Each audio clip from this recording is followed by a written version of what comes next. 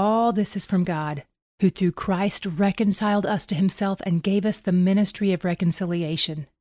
That is, in Christ, God was reconciling the world to himself, not counting their trespasses against them, and entrusting to us the message of reconciliation. 2 Corinthians 5:18-19. What does it mean to be reconciled to someone? It means to receive someone into favor. We are God's enemies by birth because we are sinners by birth. It's not just something we do, it's the state of brokenness we were born into. But God the Father sent God the Son to live a perfect life on our behalf, doing something we could never do, than to face our death penalty himself.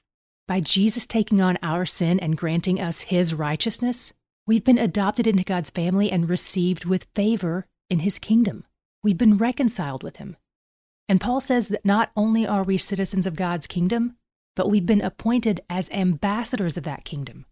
We are representatives of God's great story of redemption. So today, as an ambassador of God's kingdom, share the story of him and his great love. Let everyone know he's where the joy is.